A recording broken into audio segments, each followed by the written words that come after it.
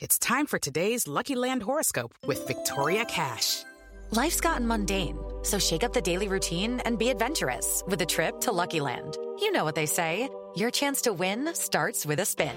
So go to LuckyLandSlots.com to play over 100 social casino-style games for free for your chance to redeem some serious prizes. Get lucky today at LuckyLandSlots.com. Available to players in the U.S., excluding Washington and Michigan. No purchase necessary. VGW Group. Void where prohibited by law. 18+. Terms and conditions apply. Hamed Ali-Aziz covers immigration for BuzzFeed. He knows how serpentine the American system for migrants can be. But he says if he had to pick one agency that truly embodied the radical changes in immigration policy over the last 4 years, he'd pick ICE, Immigration and Customs Enforcement, hands down. It felt like every week, every month, there was something happening with ICE that became top news. I think ICE, pretty quickly became the face of, Trump's, immigration crackdown. It was ICE agents who carried out family separation at the border. ICE leaders who engineered some of the largest workplace immigration raids in a decade. Hundreds of children came home Wednesday, some on the first day of school, to find their parents had been taken away by Immigration and Customs Enforcement. So I want my dad to be free and everybody else. The officers have the jackets, and there's TV crews following them during while they do their work. The agents would surround the perimeter of the plant, then move in. They would check for proof of residency from the workers. Those without it were lined up, their hands were zip-tied behind their backs, and their personal possessions were put in clear plastic bags. They were taken by... And unlike, say, Customs and Border Protection, ICE agents, they're everywhere. They conducted operations targeting states and cities with sanctuary laws. And when the mayors and governors of these places refused to increase their cooperation with ICE, the agency paid for billboards with photographs of quote-unquote wanted immigrants in the same areas. Back when Trump first took office, the head of ICE famously said the president had taken the handcuffs off his agency, that his officers were relieved to be able to just do their jobs. The question Hamed has now is whether incoming President Biden is going to be able to put the handcuffs back on. Trump basically said, it's up to you guys. Who you want to arrest is up to you guys. And that basically made, nearly every undocumented immigrant a priority and allowed ICE officers to do, what they wanted in these communities. I wonder if you feel like ICE changed under Trump or really just sort of blossomed into its full self. That's a tough question. I think the work that they were doing completely changed, and it was just way more aggressive, way more in your face, they were no longer the agency that they were during the Obama administration. Today on the show, whether ICE's culture has done an about-face or just evolved. It's clear Joe Biden wants to change it again. But how? I'm Mary Harris. You're listening to What Next? Stick with us.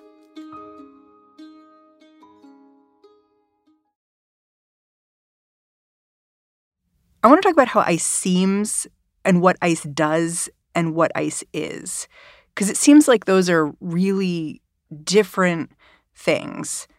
How would you describe the public face of ICE?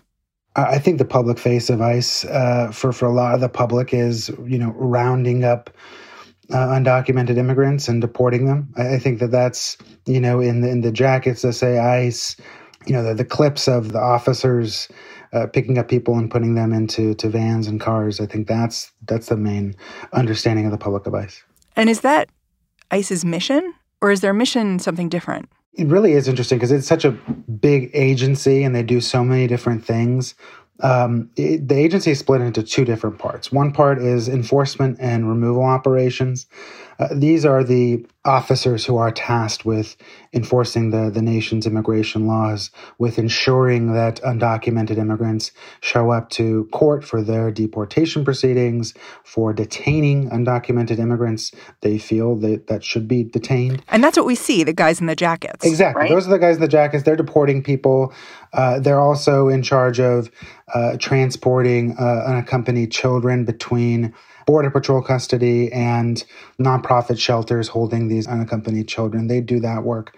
And then there's a different part of the agency, which is the Homeland Security Investigations agents. And these guys are mostly focused on criminal cases. They're really building cases alongside U.S. attorneys with prosecutors. They work with local criminal justice systems, local police, local sheriffs. They do work that I think would surprise a lot of people, the type of work that they do. They work on really serious stuff like, human trafficking, smuggling, big cases involving like MS-13 in communities. And these are, again, at the end of the day, for the most part, criminal cases. Hamed says these two divisions, Homeland Security Investigations, or HSI, and Enforcement and Removal Operations, otherwise known as ERO. Even though they are both part of ICE, they're not always on the same page. Do these two constituencies get along? It sounds like they're doing really different things. Yeah, they don't. There is some overlap, but at the end of the day, there's always been this tension there where the HSI agents want to be doing this work that's focused on these criminal cases. They don't want to be involved, for the most part, in doing a lot of the immigration enforcement. And they see themselves as different from the deportation officers. They see themselves as more serious, as having to do, more work and having to build, real cases. But during the Trump administration, they've been kind of thrust into doing more immigration enforcement. And they, not everyone has really loved that. At one point, there's a set of HSI leaders who sent an actual letter to then DHS Secretary Kirstjen Nielsen. And they said that they want to be split off from ICE because the politics were just getting to a point where people were throwing them in with the agency as becoming too toxic, and they just needed a new start. And they think that this is probably the best way forward for HSI to continue to have relationships with local police and local sheriffs, is to split them off from the deportation officers and move forward from there. So that's interesting because we're talking about an agency that has a lot of challenges with its public-facing messaging, but then it seems like internally also has a lot of challenges. Like one side of the organization has basically requested a divorce. Exactly. Yeah, exactly. You're talking about an agency with thousands of people with missions that at times, are pretty different. And when it comes to the Trump administration, the HSI agents started to do worksite enforcement. These guys were doing these raids where they're focusing on companies that are employing undocumented immigrants who are, underpaying them at times, allegedly. And these are criminal cases they're building. They're building criminal cases. But at the same time, they are arresting hundreds of undocumented immigrants, just on immigration alone, and forcing them into these deportation proceedings. It was, something that wasn't really happening during the Obama administration. They were just focused on the criminal cases, not necessarily rounding up hundreds of workers and pushing them into deportation proceedings. Under Trump, those immigration raids got attention partly because the president himself liked to brag they were about to happen. There was a raid on a slaughterhouse in Tennessee where dozens of workers were detained, and then a raid on a series of chicken processing plants in Mississippi. 680 people got arrested in just one day. When you arrest more than 600 people in a community like that, I imagine it's just sort of like a meteor crashing to Earth. Like, it leaves a dent. Yeah, I actually went to a town in Nebraska where there had been a similar operation. There hadn't been as many as 600 arrests, but there were a lot of arrests. I think it was over 200. And it's this tiny little Nebraska town. I went there a month after the operation. And you could still see it in people's faces. They were really shook by this massive operation, all these agents in the town and arresting people. And I talked to, a lot of people in that immigrant community, and, they basically said that, it was over there, that this was a place for families to come and to work, and they had a community, but this raid basically made it so, that was gone. These people, a whole bunch of people were detained. The others had been arrested and released, and there was no real hope for them to find jobs in the community. They were basically saying it's over here and we need to figure something else out. They were planning to leave. They were planning to leave, yeah. They had no way to support themselves, and they were really subsisting off of donations from a local church. That's how they were, really, eating every day, coming to the church and getting food and then leaving. And, it had just a massive impact on this tiny Nebraska town.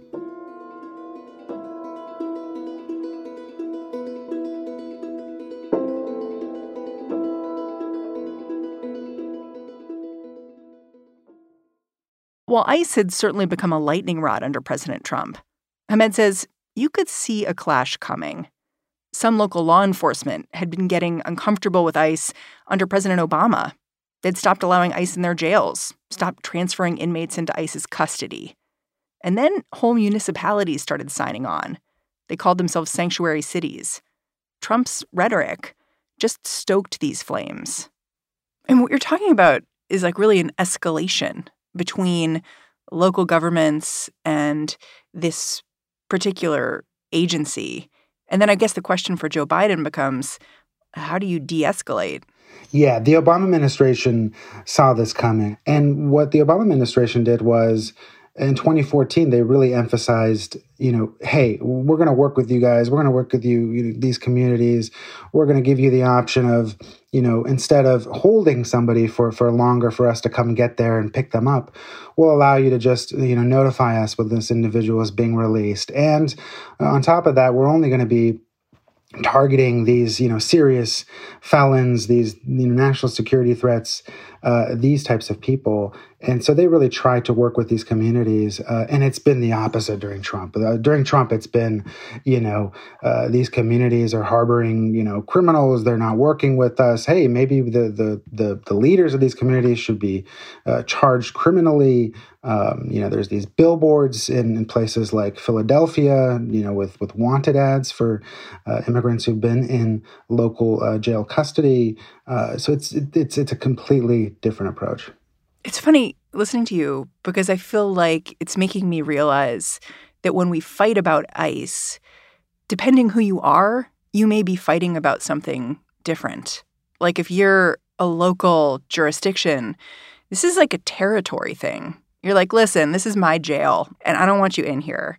And if you're an immigration activist, you have a very different perspective of, I don't think this person should be incarcerated at all.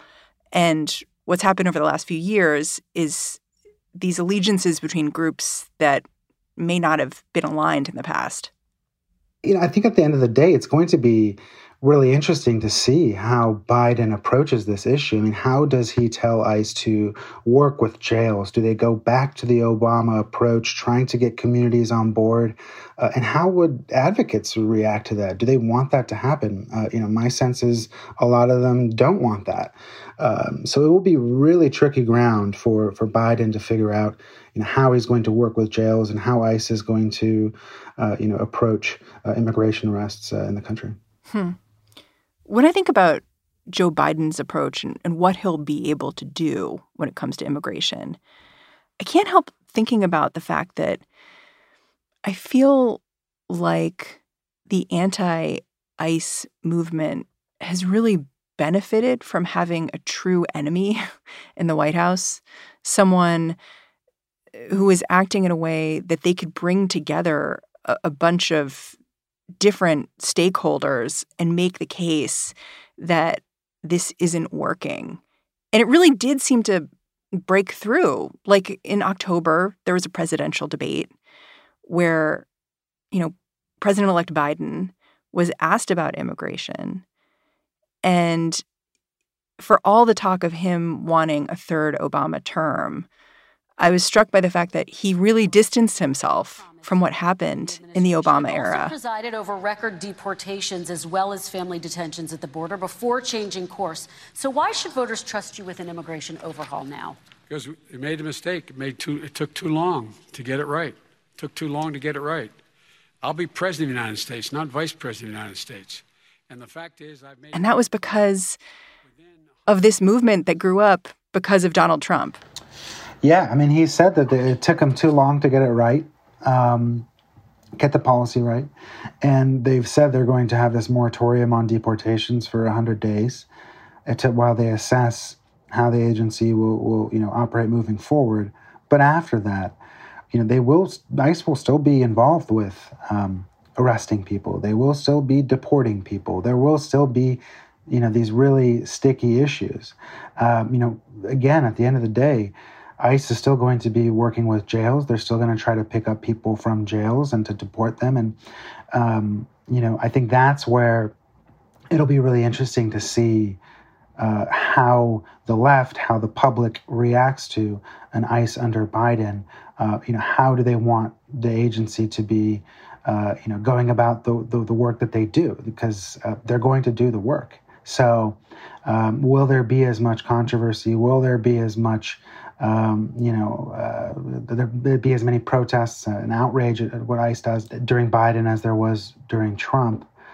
My sense is that there will still be advocates who are really holding ICE's feet to the fire, and it's going to be, there's going to still continue to be cases that come up in news reports, and it'll be, on Biden to figure out how he wants to figure this out. Is he going to, really hear those calls, or is he going to set a policy and move forward, and this is the way it's going to be done, or how this is going to work still remains to be seen. What's the likelihood of Biden abolishing ICE? 0%. Yeah, he's 0%. This is somebody who believes in these institutions, and that was never really going to be his approach.